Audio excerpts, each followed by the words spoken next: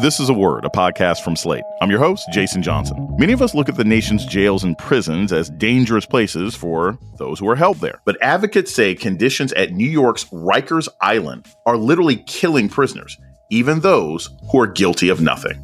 Rikers is a war zone. Rikers is a place where PTSD goes to thrive because all of the people being incarcerated there, they are going through violence, just pure violence, and not just from incarcerated people, but often from the corrections officers themselves. The crisis at Rikers Island coming up on A Word with me, Jason Johnson. Stay with us.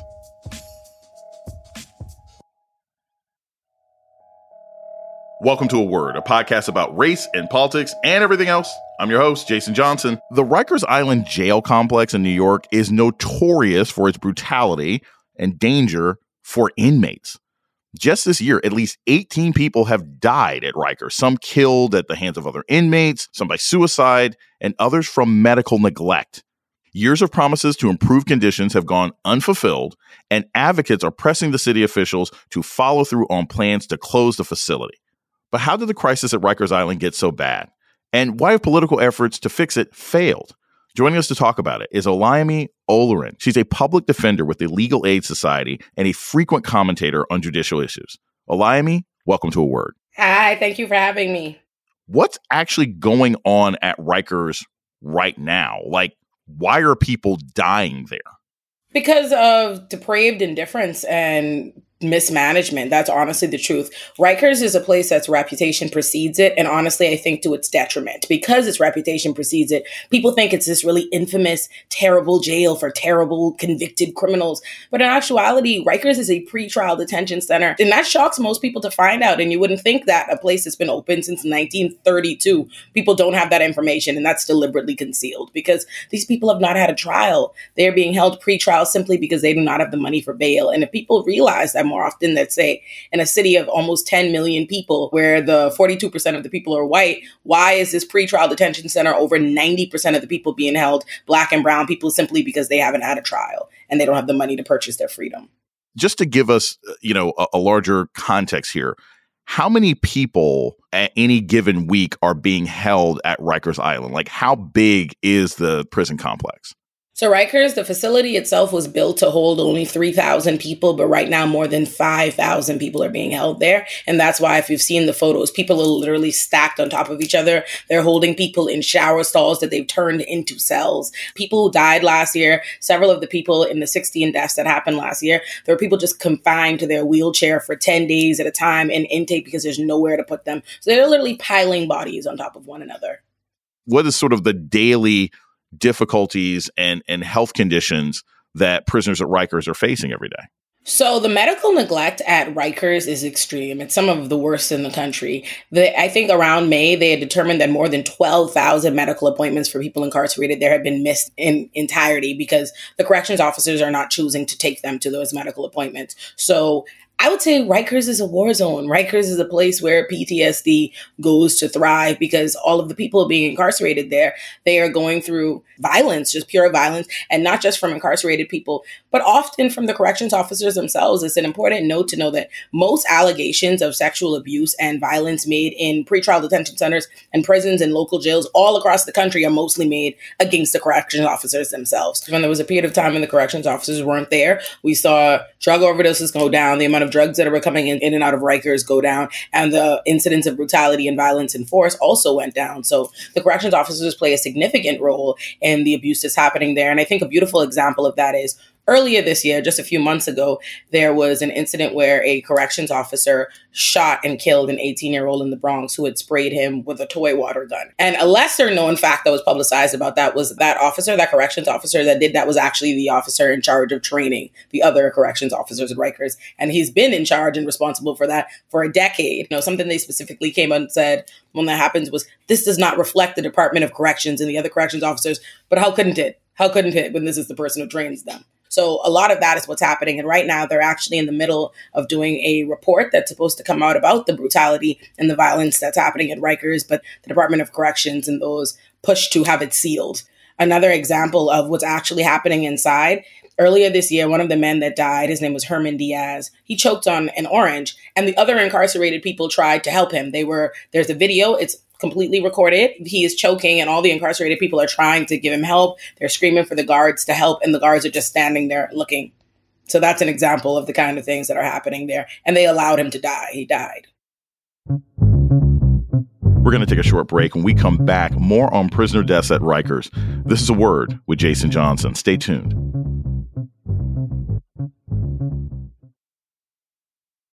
Hey, Drew Scott here, and I'm Jonathan Scott, reminding you that life's better with a home policy from American Family Insurance. They can help you get just the right protection at just the right price and help you save when you bundle home and auto. Kind of like Goldilocks and the Three Bears. It'll be just right for you. We love a custom build. American Family Insurance. Insure carefully, dream fearlessly. Get a quote and find an agent at amfam.com. Products not available in every state. Visit amfam.com to learn how discounts may apply to you. American Family Mutual Insurance Company, SI, and its operating company, 6000 American Parkway, Madison, Wisconsin. This is Jason Johnson, host of A Word, Slate's podcast about race and politics and everything else. I want to take a moment to welcome our new listeners. If you've discovered A Word and like what you hear, please subscribe, rate, and review wherever you listen to podcasts. And let us know what you think by writing us at aword@slate.com. Thank you. You're listening to A Word with Jason Johnson. Today, we're talking about the deaths of prisoners at New York's Rikers Island with public defender Olayemi Olurin. So there's one name that I think even your average person in the street who's never been in the tri-state area recognizes and associates with deaths at Rikers, and that's Kalief Browder. Can you remind our audience who Kalief Browder was and what actually happened to him? Kalief Browder was a 16-year-old that was falsely accused of stealing a backpack and held at Rikers Island for, I want to say, over 2 years. And they kept him also in solitary confinement during that time. And when he was finally released from Rikers Island, the psychological trauma of that experience never escaped him. And years after, he took his own life.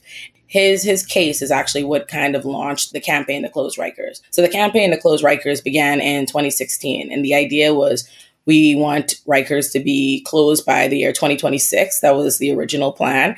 They wanted to decarcerate Rikers. They wanted to bring the population of Rikers down to at least 3,300. That's still over capacity, but that tells you how many more people are being held there. So the plan was to lower the population at Rikers so that we could eventually get it closed, which is exactly kind of how bail reform came about.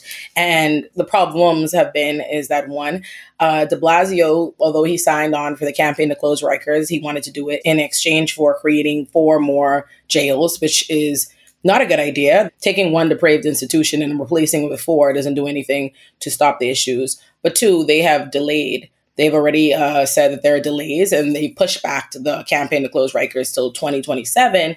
But now we have Eric Adams in office who is doing his just ever best to not only oppose bail reform, oppose closing the campaign to close Rikers, but also opposing federal receivership and just about any and everything that has been suggested to slow the deaths and the incarceration at Rikers. One of the things that strikes me about the sort of insular political environment of New York and New York State, New York City is, you had a gubernatorial candidate who ran on a, crime is out of control. That person lost. But New York City itself still has a mayor, Eric Adams, who very much beats the drums about out of control crime. How does the fact that New York currently has a mayor who presents himself as tough on crime make it more difficult to address some of the reforms or the things that need to change at Rikers Island? First of all, Eric Adams is a cop, and he reminds us of that each and every single day. And that's important to remember. That's why if you see things, he was a transit cop in specific. So it's not a coincidence that the moment he came into office, he directed all his attention, his ire at the subways. Let's add 1,000 more cops to the subway. Let's sensationalize the subways, this terribly horrifying, scary place. Something that's important to remember is if your own mayor is constantly fear-mongering about crime and alarming everybody and convincing everybody that it's a dangerous time, it's going to legitimize that. This is a place, New York City, when they focus on New York City and making it out to be Gotham City, we put more money into policing and incarceration and all of these so quote-unquote tough on crime methods than anybody else. So if you're continuing to highlight us as the source of lawlessness, is that not an evidence of how your approach has continued to fail? We're going to take a short break. When we come back, more about the crisis at New York's Rikers Island with attorney Olayemi Olurin. This is A Word with Jason Johnson. Stay tuned. You're listening to A Word with Jason Johnson. Today we're talking about deaths at Rikers Island with Olayemi Olurin of the Legal Aid Society. So there are 18 people as of now that have passed away at Rikers in 2022 alone. Can you just tell us a little something about some of these people, some of their stories that have been lost in the ether that the world really needs to hear about? Someone whose story recently stood out to me, one of the most recent incarcerated deaths at Rikers. He was being held in the mental health unit, and they gave him a razor blade. The corrections officers, they gave it to him, and this is on video. They give him a razor blade, and he slits his throat, and they stand there. 3 corrections officers, one in which it was a captain, stood there for 10 minutes and watched that man bleed out.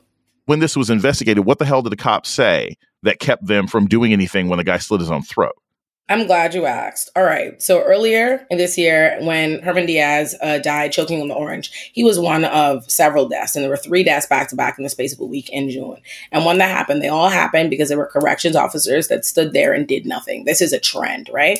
And after this happens, one of the deaths, a man, he hung himself in the cell, and he didn't immediately die, but he was pretty much dead, right? In a vegetated state, and he's in the hospital. So then Eric Adams, our good cop mayor, doesn't report it as an in-custody death. And so that to delay the Department of Justice's investigation, right, gives them time to do whatever they need to do in the interim. Once it's found out that this was an in-custody death and this death was delayed and it was a cover-up, Eric Adams goes and responds. My understanding is a place of death is where they died. And then in all the backlash for these corrections officers, Eric Adams responds by going to Rikers, not to lend his support to the incarcerated people or their families. No. He goes to lend the corrections officers his support. And he goes, I want you to know I am proud of you. I am proud of you. They want to shame you, but I am proud of you. So when you ask, how is this allowed to go on? Why aren't they receiving any kind of punishment or backlash? It's because they have a mayor and a commissioner that protect them because they don't have a problem with how the system is working. And that's just the truth. All of these different abuses that you hear about, like even take a Kalief Browder. Kalief Browder, half of what was so psychologically traumatizing to him was being held in solitary confinement. So we passed a law to ban that, to outlaw this practice. And yet they continue to do it. When chastised and criticized for this abusive, this known, if the world has gotten on board with nothing else, they're on board with the fact that what happened to Kalief Browder was wrong and inhumane. All kind of people that don't find themselves to be as far on the left or as advocates or abolitionists like me feel for what happened to Kalief Browder. And Eric Adams' response to them continuing to use solitary confinement against the people incarcerated at Rikers was, it's not solitary confinement, it's restrictive housing. In the state of New York, are there other prisons that are slightly less awful? Like, what's the likely process that you would face where Rikers is your worst option? Honestly, they're all bad. We focus on Rikers because Rikers is the main place, the main pretrial detention center where they send you. So Rikers is pretty much where you're going to be. But the things that are happening in Rikers are happening at not only jails in New York City as well, but it's happening in Harris County, it's happening in Cook County, it's happening in LA. Last year, they declared Rikers a human rights crisis when we had 16 deaths. That was the highest death toll since 2013. And we're already at 18 deaths this year. Texas, Harris County has 21 deaths for the year. Rikers isn't even the most deaths, right? Rikers isn't the most deaths. What's happening at Rikers is symptomatic of what's happening at pretrial detention centers all around the country. Something I was studying the other day is of the thousands of people that commit suicide, because suicide is the highest cause of death in jails and in prisons. And that is a reflection of what they're being forced to endure. I want to say like over 70% of suicides in local jails and prisons occur by people who are there held for not more than a week. So think about what you're experiencing and what tragedy and what's happening, that in a week of being held at a place, you take your own life. Let's say Rikers does get shut down, right? Let's say it gets shut down in 2026 or 2027. Is that really going to make a difference in the kind of abuse that men and women are facing in prison? Is shutting down Rikers really going to lead to any change other than the abuse just not happening in this one location? It's completely insufficient to say, all right, close Rikers and then nothing else, or close Rikers and let's open up more things. There must be a larger picture. But I will say this. Since we passed landmark bail reform in New York City from the top of 2020 to now, there have been literally, I want to say, over 200,000 people that have been able to fight their cases just out. And so those are a bunch of people that were not subjected to the trauma and abuses of being held, right, or being incarcerated, or possibly their lives. And I think about those people. You have to remember, it's like These are all real people. I held a Rikers rally earlier this year in February. And as I'm, calling out the names of the different people that have passed away in Rikers last year, I got to Stephen Kadu, which is the 12th person that passed away at Rikers last year. The minute I said his name, his mom cried out from the audience. I didn't even know she was at the rally, and she comes out and she tells the story of how her son died and they didn't even bother to give her son a name, It's just, the 12th death. And, there's a lady in Cook County who I met earlier this year, her husband died in Rikers. And she's like, they don't give him a name. They didn't even give him a name. These are real people, right? So even though, it's easy to say, will it eradicate all of the things in the system? It's not going to free all 2 million people that are incarcerated. It's not going to free all 400,000 people that are being held pretrial. There's still going to be people that are being churned throughout the system and experiencing all kinds of abuses. But the thing is, you never get to see the lives you save, right? Like in a world where we didn't have Rikers, you wouldn't know Stephen Kadu was a home alive. You know what I mean? To be able to take that victory and take that win. You don't know all the names of the people whose lives have been spared and saved because you don't know what would have happened to them. So I say, yeah, closing Rikers would have saved all of the lives that we've lost this year, would have saved all the lives that we lost last year. And unfortunately, there's almost not a time I've ever talked about Rikers that shortly after I don't hear about another death. So it also would save all the people whose lives are unfortunately still going to be lost to it. So I'd say, yes, it makes a change, but there's nothing that can be done in a vacuum. It is always woefully insufficient to leave it there. Advocacy must be done for the larger, broader issue. People have to realize, hey, what's happening in Rikers? It's not that Rikers, it's not the walls in the spirit of Rikers that's especially heinous. It's this practice. It's how we're using pretrial detention centers and jails and weaponizing it all around this country. So you're right. We need to do more. We have to have a totality type of approach. And if there's a tree, right? If there is a tree and all the different arms of the tree, the police, the judges, the prosecutors, the prisons, all of these different things are, bad arms of one big, sick, rotten tree. We can't just focus on one branch, right? And leave the rest of the tree, the rest of the structure standing. So we got to look at it all. You're right. What do you say to individuals that you meet in the community? Obviously, politicians have their own motivation. But what do you say to people who are like, look, it's a prison. Most of these people have committed a crime. I don't need prisons to be nice places. I don't need prisons to be super sanitary. This is a place for punishment. How do you respond to people who say that when they hear bad things about the Rikers and they're like, hey, this person burglarized somebody's home. They beat somebody up. They mugged them. This is kind of what they deserve. First of all, we live in a country where we're supposed to have a presumption of innocence. So nobody here has actually been convicted of a crime. The purpose of bail is to ensure somebody returns to court. It is a popular misconception that's peddled to us in the media that bail is there to keep us safe, that they've decided that this person is a danger to the public. That's not true. Bail is just something that is set. And if you're poor, you don't have the money to pay for it. And if you're not, then you go free. And that's why we have an entire criminal system built up of only poor people. The amount of people in our criminal system is not a reflection of the amount of people that are bad people or doing crime or endangering us. It's a reflection of how many poor people are in our system and unable to fight the system that's being levied against them. So that's the first thing. As people, we all have emotions. We all have impulse desires. And when you're educated and brought up in a society that treats justice and punishment and prosecution as synonymous, it's easy to think, oh, you did something bad. Justice is to punish and abuse that person. But something what you need to remember is everybody that you're funneling in and out of the criminal system comes back to you. So if you're taking what are the most under-resourced communities, the communities that have the same plights and problems that have waged for generations after generations, and you're saying, hey, that poor person right there, that person already dealing with all kinds of social ills, let me put them in prison or jail and make them fight for their lives, expose them to all of those social ills, but in a magnitude of ways and every other psychological collateral consequence that will come with that. But on top of that, all of the fines and debts and everything else that's saddled with it, all you're guaranteeing is that those people go back into those communities and show them what they experienced in prison. So at the end of the day, you're only hurting you. So it all comes back to us. I say that to say, rise above your short-term impulse to be punitive and think about what's going to be better for us in the long run. Because at the end of the day, we've been doing this approach for generation after generation, and it's the exact same communities in the same position as yesteryear. Olayemi Olorin is an advocate, commentator, and public defender with the Legal Aid Society in New York. Thanks so much for joining us on A Word today. Thank you. And that's A Word for this week. The show's email is aword@slate.com. This episode was produced by Christy Taiwo Makanjula. Ben Richmond is Slate's Senior Director of Operations for Podcasts. Alicia Montgomery is the Vice President of Audio. Our theme music was produced by Don Will. I'm Jason Johnson. Tune in next week for A Word.